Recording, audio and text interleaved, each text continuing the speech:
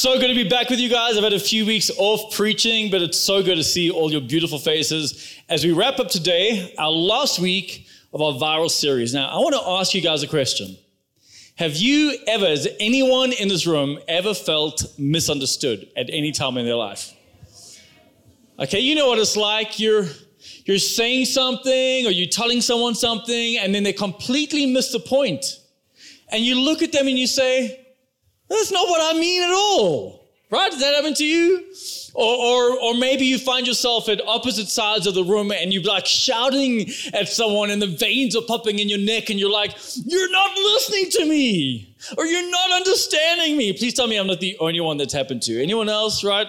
Or maybe all you wives, maybe your husband's been telling a story to someone and you look at your husband and say, that isn't what happened. My wife does that to me, by the way, all the time. She says I color in the stories just a little too much, right? We know what it's like to be misunderstood. I'm sure it's a common human experience, but what I'll tell you is that if you've been misunderstood before, you will know it is super frustrating. Like it's not a pleasant thing, right? It kind of like when you're misunderstood, it kind of makes your blood boil. It's like such an uncomfortable thing to happen to you. But here's what I want to say, guys. I truly believe that when it comes to our relationship with God, that there are many things we just simply misunderstand. Like, I think there are stories and messages and parables in this good book that often we read and we miss the point entirely. I think sometimes God, like in his love and patience, I'm sure sometimes he's looking at us and he must be face-palming himself and being like, guys, that's not what I meant. Like, oh, okay. Guys, you're missing the point completely. And when I read scripture, I think out of all of scripture that one of the pieces of scripture that I just see consistently misrepresented and misunderstood is a parable that Jesus told, a famous parable. And it's a parable of the prodigal son. Now, most likely you've been a Christian for any length of time. You've heard that parable before. Is anyone familiar with that parable of the prodigal son? And we're told it's about something, like one thing. We're told it's about this kid who goes to his dad and says, Dad, can I please have my inheritance? Even though you haven't died yet, right? Like, and the father somehow obliges and does it. And then this guy, he leaves home. And it says he goes and squanders his wealth on reckless living. And then at some point, there's a famine in the land. He's bankrupt. He's lost everything. And he's so desperate, he's looking after pigs, which as a Jewish person was a no-no. And he gets so hungry, he wants to eat what the pigs are eating. And then it says he realizes, man, I'm in a bad place. Even my father's servants are treated better than this. So he runs back home and says, I want to be your servant. And he bumps into his dad, who is meeting him down the road and embraces him. And instead of making him a servant, he celebrates his return. He puts a robe on him and a ring on him and sandals on him. And he says, welcome home. And they throw a party. We're told that the point of this parable is that God welcomes us home. That no matter how far you've gone from him, you can always come back. But what have I told you today, church? I don't think that is the main point of this parable. You know, I've heard hundreds of sermons on this parable, and I think so often when you read what was really going on there, I think many of us, we've missed the point. We've misunderstood what Jesus was trying to tell us. And I think it's so good to get clarity on this because what Jesus is trying to tell us is super important. What he's actually trying to teach us in that parable is something we can't afford to misunderstand. So let's kind of set the setting and let's try and understand what is going on in this setting. What is going on here in Luke 15? I mean, why did Jesus even tell the parable of the prodigal son? We're going to find Jesus in Luke 15, and if you have your Bibles, you can join me, but we're going to read from verse 1. It says this, Now the tax collectors and sinners were all drawing near to Jesus, and the Pharisees and the scribes grumbled, saying, This man receives sinners, and he eats with them. Okay, so let me set the scene. Here's Jesus, right?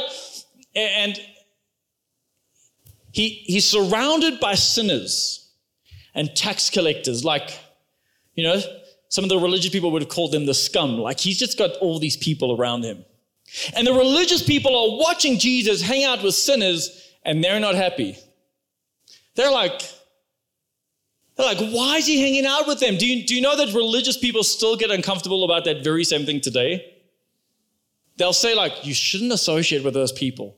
You shouldn't be seen with those people. And yet the most righteous man who ever lived on the face of the earth constantly associated himself with the unrighteous, the sinners, the tax collectors. In fact, let me remind you, New Life Church, that if Jesus Christ was in town physically this week, he probably wouldn't be hanging out with us too much.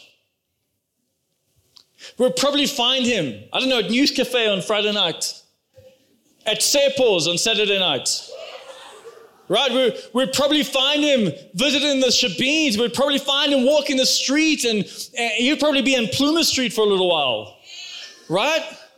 If Jesus Christ was in town this week, he probably wouldn't be with us too much.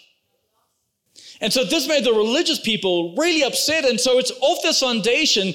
Jesus is about to tell a story to explain to them why he constantly hangs out with the sinners. To explain to the righteous people. Now, Jesus actually launches not into one story, but three. He tells a trilogy. You know what a trilogy is?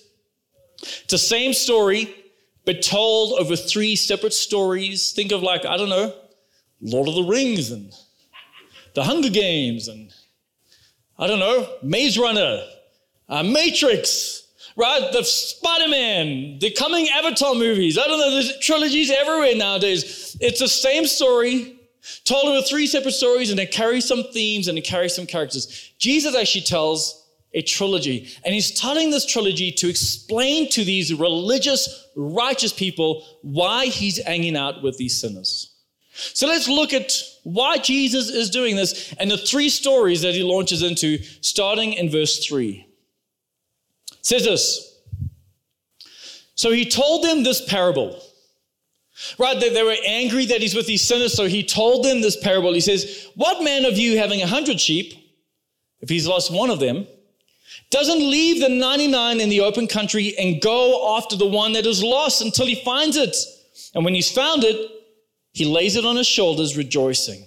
And when he comes home, he calls together his friends and his neighbors, saying, rejoice with me, for I have found my sheep that was lost. Just so, I tell you, Jesus says, there'll be more rejoicing in heaven over one sinner who repents than over 99 righteous persons who need no repentance. Wow. Jesus starts with a story of the shepherd who leaves the comfort of the 99 to go look for the one. And he starts to teach us something, church. He teaches us that the one is worth the journey. One is worth the journey. Look at someone and say, one is worth the journey. And I think this is great news because we all know at least one. We all know one, right? We all know one who needs the love of God in their lives. We all know one who needs Christian community. We all know one who is down and out and desperate or sick. We all need one who needs activity of Jesus Christ in their lives. We all know one. And Jesus teaches us in the parable, one is worth it. It's worth the journey. It's worth the effort. Not only do we find out that one is worth the effort, but the second thing we pick up from that parable is that heaven celebrates when what was lost is now found. Heaven celebrates. Our church, as happy as heaven is that we gathered together, we sung praise and we gave offering and it became the sweet smelling fragrance in heaven. As happy as heaven is about that, heaven would celebrate more today if one got found than over the 99 that gathered together. Heaven celebrates. We start to see the heart of heaven. It celebrates when lost things become found. That's the first part of this trilogy that Jesus launches to answer the question to these righteous people, and makes me kind of want to ask you a question. Who would be your one? Like if one is worth the effort, who is it? Who's it in your life? Like when you leave the comfort of the 99, and now you're the only Christian in the office. Now you're the only Christian in the lecture hall. Now you're the only Christian at the bar. Now you're the only Christian at the dining room table. Who's the one? Who's the one? Are you willing? Do you believe the one is worth the journey, worth the effort? Who's the one? So that was the first part of the trilogy that Jesus shared, and then he goes into the second part of the trilogy. We read from verse 8. He says, or what woman having 10 silver coins, if she loses one coin, does not light a lamp and sweep the house and seek diligently until she finds it? And when she's found it, she calls together her friends and her neighbors, saying, rejoice with me, for I have found the coin that I have lost. And just so I tell you, Jesus says, there is joy before the angels of God over one sinner who repents. Jesus, he's driving home some points with these stories, and now we start to see that when something valuable is lost, you make the effort to find it. When something valuable is lost, you find it. You go looking for it. I mean, and we know this. How many of you have ever lost your house keys or your car keys? Anyone here? Did any of you just go, oh, well, just leave it lost? No, those keys are valuable, right? And so we see when we're looking for the keys, we look like this woman looked with these 10 silver coins that she lost, right? We're willing to put the lights on and sweep the house. And it says she diligently is looking for it. We're willing to move our lives around. We're willing to inconvenience ourselves. We're willing to put the time in and the effort in because something valuable has gone missing and we have to find it. But when we don't believe it's valuable, how many of you know we don't look? Those of you who look for your house keys or your car keys diligently, did you put the same effort the last time you lost 5 cents? No. Why? It's not really valuable. It's not worth my time. Jesus is teaching us that when we believe something is valuable, we put in the time and the effort to look for it. And then he drives home the second point, much like in the first story, this point about celebration. But now we learn it's not just heaven that celebrates. Jesus gets specific, and he wants you to know it is the angels. He says heaven celebrates, but there is a celebration also amongst the angels of heaven. When one sinner repents, there is a celebration amongst the angels before God. If you want to bring celebration and joy to the heart of the angels, find that which is lost. So let me recap for you what's happening. Jesus sitting with the sinners, religious people, really unhappy that he's doing that. So Jesus launches a trilogy, and we start to see that one is worth the effort.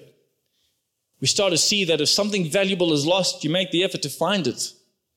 We start to see that heaven celebrates and the angels celebrate when what is lost was found. And it's off this foundation, church, that Jesus goes into the third part of the trilogy, the parable of the prodigal son. It's of this setting that he starts to tell us one last piece of the puzzle, one last part of the story. And it goes like this. Jesus says in verse 11, and he said, there was a man who had 2 sons. Can everyone say 2 sons? The younger of them said to his father, Father, give me the share of the property that's coming to me. And he divided his property between them. Not many days later, the younger son gathered all he had, and he took a journey into a far country. And there he squandered his property in reckless living. And when he had spent everything, a severe famine arose in the country, and he began to be in need. So he went and he hired himself out to one of the citizens of that country, who sent him into his fields to feed pigs. And he was longing to be fed with the pods that the pigs ate, and no one gave him anything. But when he came to himself, he said, how many of my father's hired servants had more than enough bread? But here I perish with hunger. So I will rise and I'll go to my father and I'll say to him, Father, I've sinned against heaven and before you, and I'm no longer worthy to be called your son. Treat me as one of your hired servants. And so he came and arose back to his father. Now, church, I want to pause the story there because in the context of what just happened, this story is suddenly very different. For the very first time in the trilogy, something went missing and no one went to find it.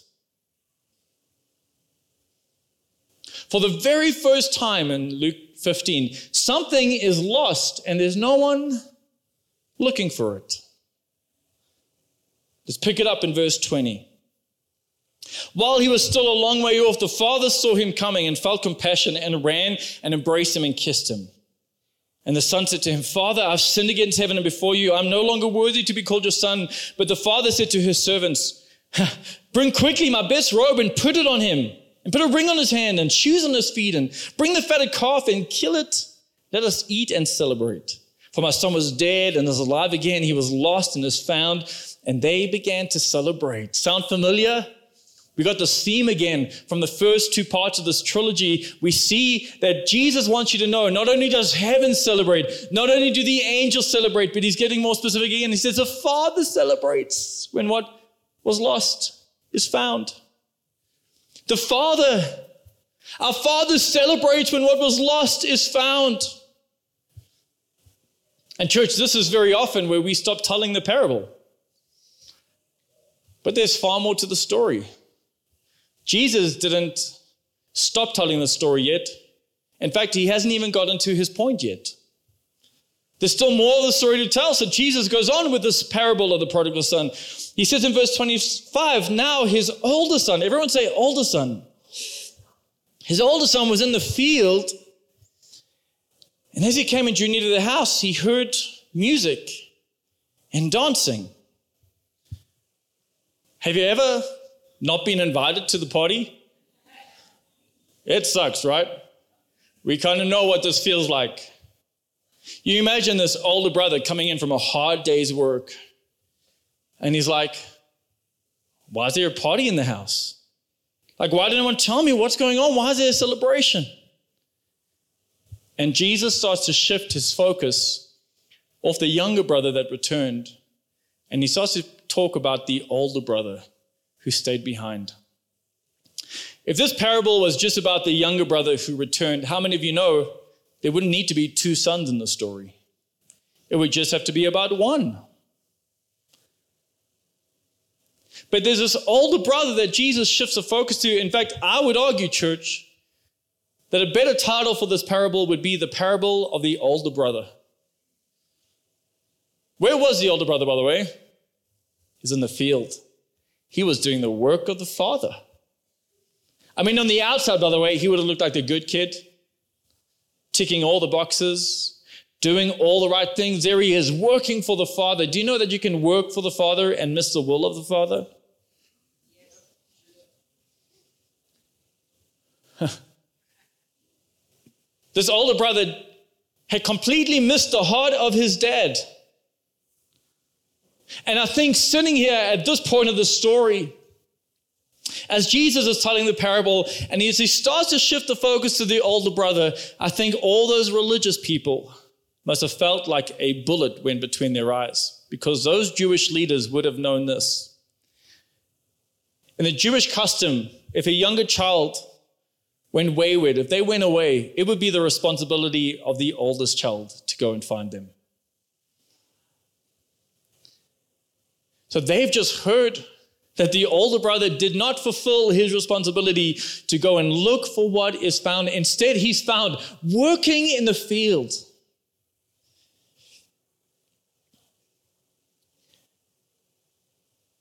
I mean, he's a faithful one, right? But is he looking for his brother? No, he's too busy. Oh man, busyness. I think the devil loves to throw busyness in our lives. Right? Because we get so busy with the deadlines and the emails and the work and I have to and I must do this, that we forget that we are surrounded by the lost. We don't even see it anymore. We get blinded by our busyness, just like this older brother. And we don't see the loss that's in our classroom, the loss that's in our office, the loss that's in our home, the loss that's part of our family. We don't see it because of busyness. We so often end up just like this older brother, and we forget that everyone we see is living in the danger zone. Do you know that? They're just one incident, one decision away from dying. Every single person you look at one day will die. And we can lose, because of the busyness, we lose the urgency for the lost around us. Just like this older brother, we forget sometimes that it just takes one conversation to change an eternity. Here's what I want to ask you, church. What do you think the father would have wanted more? For his son to be plowing the field, or to be finding his younger brother? Do you think the father would have wanted more for his son to be working it hard in the field, or to be going out and looking for the brother that was lost? And suddenly when you compare it to the two parables before it, there's this vast difference, because no one went to look. And we start to pick up the heart that the older brother didn't see his younger brother as valuable, because if he did, he would have looked just like the woman with her coins. He didn't see his younger brother of any value, so he didn't inconvenience himself to go look. And it must have been such a shock for these religious people to hear this, because we've just heard of a shepherd who thought a sheep was valuable, and a woman who thought some coins were valuable, but now a brother doesn't see his brother as having any value. Not enough to go look for him, at least. The second reason, I think he was working in the field instead of looking for his brother, is that he didn't get the heart of his father at all. He missed the heart of his dad. Church, you know that we can do the same? We can be so focused of our work in the field. Oh, I'm doing this for God. I'm doing this for the Father. Right? And it's like, I want to tick all the boxes. And like, none of these are bad things, but our whole faith becomes, okay, I'm going to get on the line, I'm going to obey, I'm going to pray every day, I'm going to read the Bible, I'm going to worship God, I'm going to go on that course, I'm going to be faithful to my church, I'm going to give to God, I'm going to go to circle, I'm doing it, I'm obeying all the laws. Woo! And we miss the real heart of our Father. The heart of our Father is for the lost. He celebrates when what is lost becomes found. The heart of our Father is for the lost. It beats for the lost. Sometimes we're so busy working in the field, but God's just waiting for you to speak to your dentist, to minister to your barber. He's just waiting for you to tell the lady at the checkout till that Jesus loves her. He's just waiting for you to speak to your boss. We're so busy just trying to tick all the religious boxes that we miss the heart of our Father. The heart of the Father bleeds for the lost. And so the older brother, he comes back from the field and he hears there's this party happening without him. Jesus goes on in verse 26, says he called one of the servants and he asked what these things meant. Hey, why is there a party without me? And he said to him, your brother has come and your father has killed the fatted calf because he has received him back safe and sound. But he was angry and he refused to go in. Jesus, by the way, was telling this story to a group of angry religious people. If they had any doubt the story was about them, he just cleared it up. The story is not about the young prodigal son. It's about the older brother.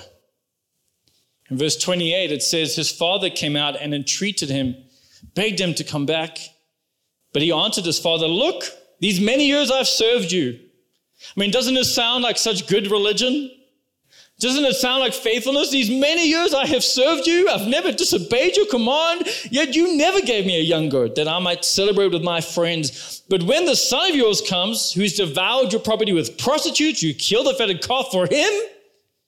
And he said to him, son, you're always with me, and all that is mine is yours. It was fitting to celebrate and be glad, for this brother of yours was dead, but now he's alive. He's lost, but now he's found. What is Jesus showing us with the parable of the prodigal son? He's showing us that the heart of a religious person is selfish. It's about me and my faithfulness and my turn, my acknowledgement, my celebration. Church, you know that we can become selfish older brothers? Where we become so obsessed with our walk with God that we don't care about their walk with God. We can get so concerned about getting our religion right that we don't even care about getting their eternity right. You know what I call that? Older brother syndrome. And I think the longer you're in the faith, the more you have to fight this. Older brother syndrome. God, look at me. I'm working for you. I'm doing it all. God, look at me. When will I get my reward? Look at me, God. I'm your faithful servant. And we're working in the field when he really wants us to be going to find the lost. Older brother syndrome, where we're so obsessed about the next revelation and the next seminar and the next course and the next thing that God will speak to me. And look, that's all good. But when your faith is just about you've become an older brother. And then we start, by the way, just being so inward looking. We start to debate with each other what that Greek word really means and what's the correct translation of the Bible. And this isn't how you should do church. And we become so inward looking. But if your love for the Father doesn't give you the heart of the Father, then you're missing the point. And I think this is sometimes where we've just so misunderstood the heart of our dad. We've made the prodigal son about the younger son because it makes us feel good. We've ignored the older brother because it convicts us. And I know if you've been a Christian for a while, you'll probably say, okay, Ryan, I know, I have to evangelize, I know this. And yet if I had to take a survey in this room, and say, okay, how many of you have actually actively shared your faith in the last 7 days? What would the stats be? 1 in 10? I mean, that would sound good. 1 in 20? 1 in 100? Anyone? There's so many Christians who have developed older brother syndrome, and Jesus is giving us this parable to remind us what pleases the Father, what makes heaven celebrate. He's reminding us that the lost, they're worth the effort. And if we believe they're valuable, we will inconvenience our lives to find them. We will bring celebration to heaven. When you carry the heart of the Father, church, you become concerned with those who don't know the Father. Your heart beats for the lost.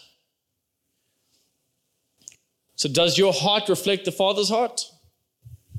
Because here's what I know. I know from the teachings of Jesus that the one is worth the journey. I know we search for things when we believe they're valuable. And I know heaven celebrates every time we do. The angels celebrate. The Father celebrates. You know, just a few weeks ago, we went on mission trip to Eswatini, Swaziland. And actually on our first day there, this Sunday, we went and did some street evangelism. You know what that is? It's when you walk in the streets and you just walk up to random strangers and start a conversation with them, and you ask them about their spiritual life and if they would like any prayer, and you just want to tell them your story. You want to tell them about Jesus. Street evangelism, right? We just go out and just look. Jesus says, the harvest, it's ready. The workers are few, and I have found that to be true every single time I've done street evangelism.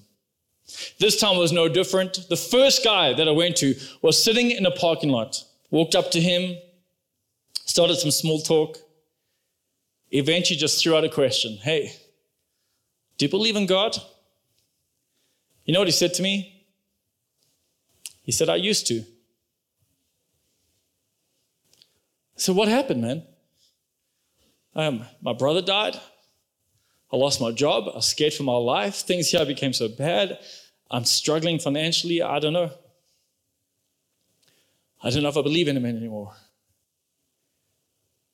You know that as he was talking to me, I really felt the Holy Spirit just speak to me and say, he's the prodigal son. Church, you know, I came back from that thinking, What if I didn't go? He would still be lost. But instead, we got to sit down for like half an hour, right? And I got to share with him how I've tried to process my losses and my trials and my grief in my relationship with God. We sat for about half an hour just chatting about life. Eventually, I'm praying for him. He left saying he wants to go back to church. He's feeling encouraged again. But if we had not gone to look, he would have stayed lost. And I have to look at our city and the people you work with, the people you teach and the people you lead. And I've got to ask, how many of them are lost and they're just waiting to be found? They're just waiting for someone to pick up the heart of our Father and go and do the work of the Lord, live out the will of the Lord. Does your heart reflect the heart of God?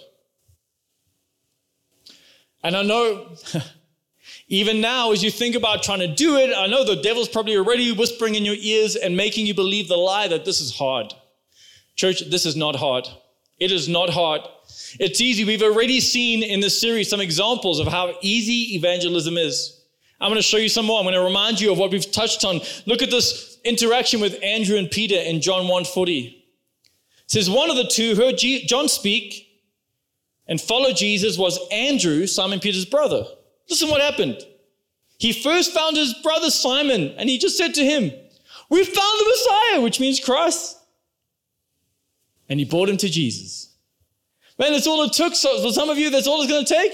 Just to go to someone and say, "Hey, I found Jesus." And I want to tell you why I'm excited about that. Hey, I found the Messiah. And this is how he's changed my life. I've just found Jesus. That's some of you, that's all you have to do. Just tell someone that you found the Messiah. You found the Savior. You found the one we need. I love this interaction with John the Baptist. We see John with some disciples, and it's really reminiscent of some of you, because some of you sitting here watching, you are in positions of influence. You have people following you, right? You have people working under you. You have people that you're teaching. You have people that you're influencing. We see John the Baptist. He's a teacher, and he's got some of his own disciples. And look what happens in John 1:35. It says, the next day, again, John was standing with two of his disciples. You can imagine. John's here. His two disciples are with him. It says, and he looked at Jesus as he walked by and said, "Behold, the Lamb of God." I love this. The two disciples heard him say this. They left John and they followed Jesus. Guys, this is a good use of your influence.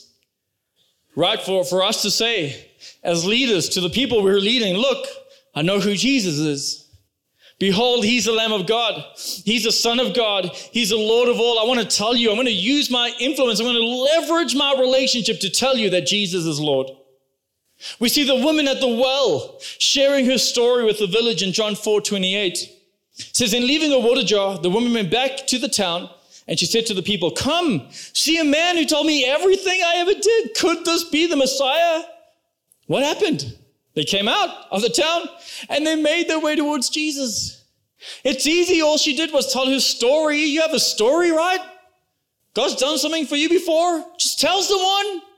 Tell someone. Reach those who are lost. Don't become an older brother in the kingdom, please. We need to carry the heart of our Father. Listen, someone did it for you. Will you go do it for someone else? Someone was willing to put their relationship at risk, their reputation at risk. Someone was willing to spend the time explaining things or inviting you or calling you in. Someone did it for you. Will you go do it for someone else? This is the heart of our Father, to reach the lost. So who do you need to have a spiritual conversation with? Who do you need to speak to? Who is your one? You know, in the book of James, we read that our faith, it's dead without deeds. And boy, do we love that verse at New Life Church. So one of the reasons we work hard to try and make Scripture very practical, because we want you to live it out when you leave those doors. And today is going to be no different. In fact, here's what we're inviting you to do today. We're inviting you right now to go do some street evangelism. We're going to make a minor hall available. There's a team waiting for you guys. And I believe for some of you, this is your next step. And you know it. We've had permission from the center next door.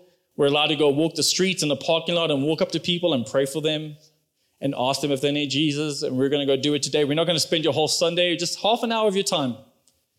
But for some of you, you know that's your next step. For some of you, as I've been ministering, God has been putting the names of people in your office or your family or your school or your lecture hall or your team. You know there's people, your boss, you know there's people that you haven't yet braced the subject with, and the Holy Spirit's saying that's your next step. You need to have a spiritual conversation. They are worth the effort. It's worth putting your reputation at risk.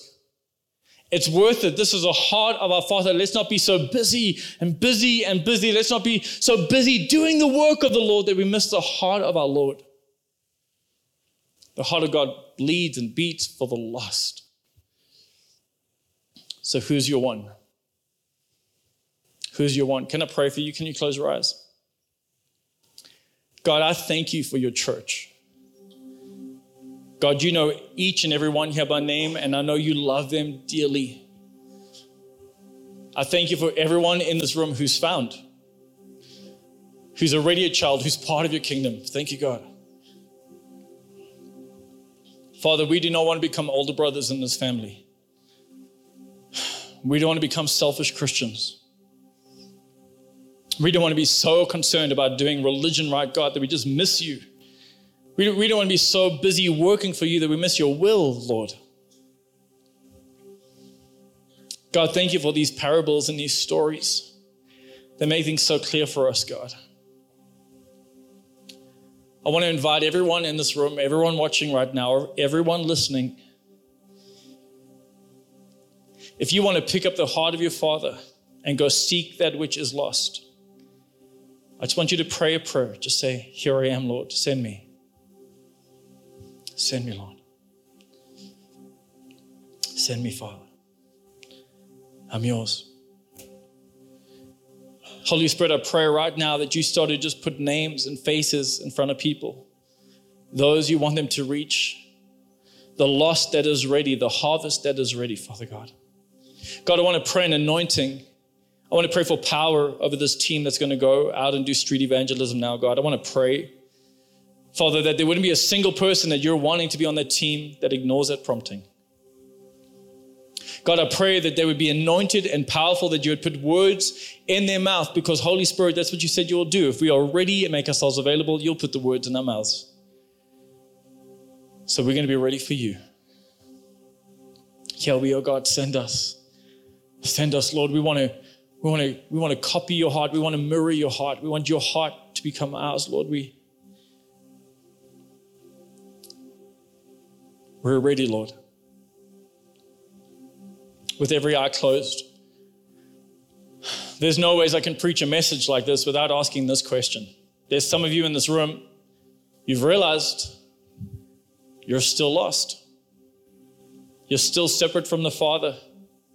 You're not yet in a relationship with him. You're not yet part of the family. You're not yet a Christian, but you believe today is a day that you want to be introduced to Jesus. Today's a day you want to come back home. You want to embrace the Father. You want to join his family. And if that is you, I want to pray for you. And just so I know who I'm praying for, I just want you to put your hand up and then down. If that's you, thank you, thank you, thank you, thank you, thank you, thank you. Oh man, sons and daughters coming home today. Thank you, blessings. Thank you, thank you, thank you. Beautiful, beautiful, beautiful. Man, heaven is about to throw some kind of party today. Those of you who put your hand up and down, I want to pray with you. And family, church family, just so they don't feel put on the spot, I want us to all pray this together in support of those doing this for the first time. So let's all pray this prayer together. Dear God, thank you for finding me. Jesus Christ, I believe in you. I believe you are the Son of God, that you lived and died and rose again. And so today, I declare you are Lord of my life. I give my life to you. I'm coming back home. I'm stepping into the family. And I'm so sorry for everything I've done. Please forgive me, God. By faith, I receive your forgiveness and grace. Thank you for making me clean and giving me a new life. And I look forward to doing this life with you from today and into eternity. I pray this now in the name of Jesus Christ. Amen. Can we join with heaven just celebrating? Yes, so good. Woo! So good to see that, guys. Oh man, you've made this pastor's heart just so full with excitement with what God's done today. And if you prayed that prayer for the first time, there were many of you. We're going to have ushers standing at the door. On your way out, just grab one of these, please. It's just a pack that tells you what happens next. You haven't reached the destination. You've just begun the journey. There's a whole life that Jesus wants to do with you now. And so on the back of this pamphlet, we've got some ideas of some next steps, how to build this relationship with God. In the middle here, we've told you kind of what you've done and what you've prayed. And so if you do take one of these packs, please can you fill in your details here, tear it off, and leave it for us at the info desk, because we want to see if we can help you or resource you in any way. Even those of you guys online, we haven't forgotten about you. So on our website at nlchurch.coza, we have a button that says salvation. Please click that button, and everything here is under that same page. We would love to hear from you guys. Well, I'm excited to see all the sons and daughters in the house pick up the heart of the Father and say, "Here I am, Lord. Send me." Amen.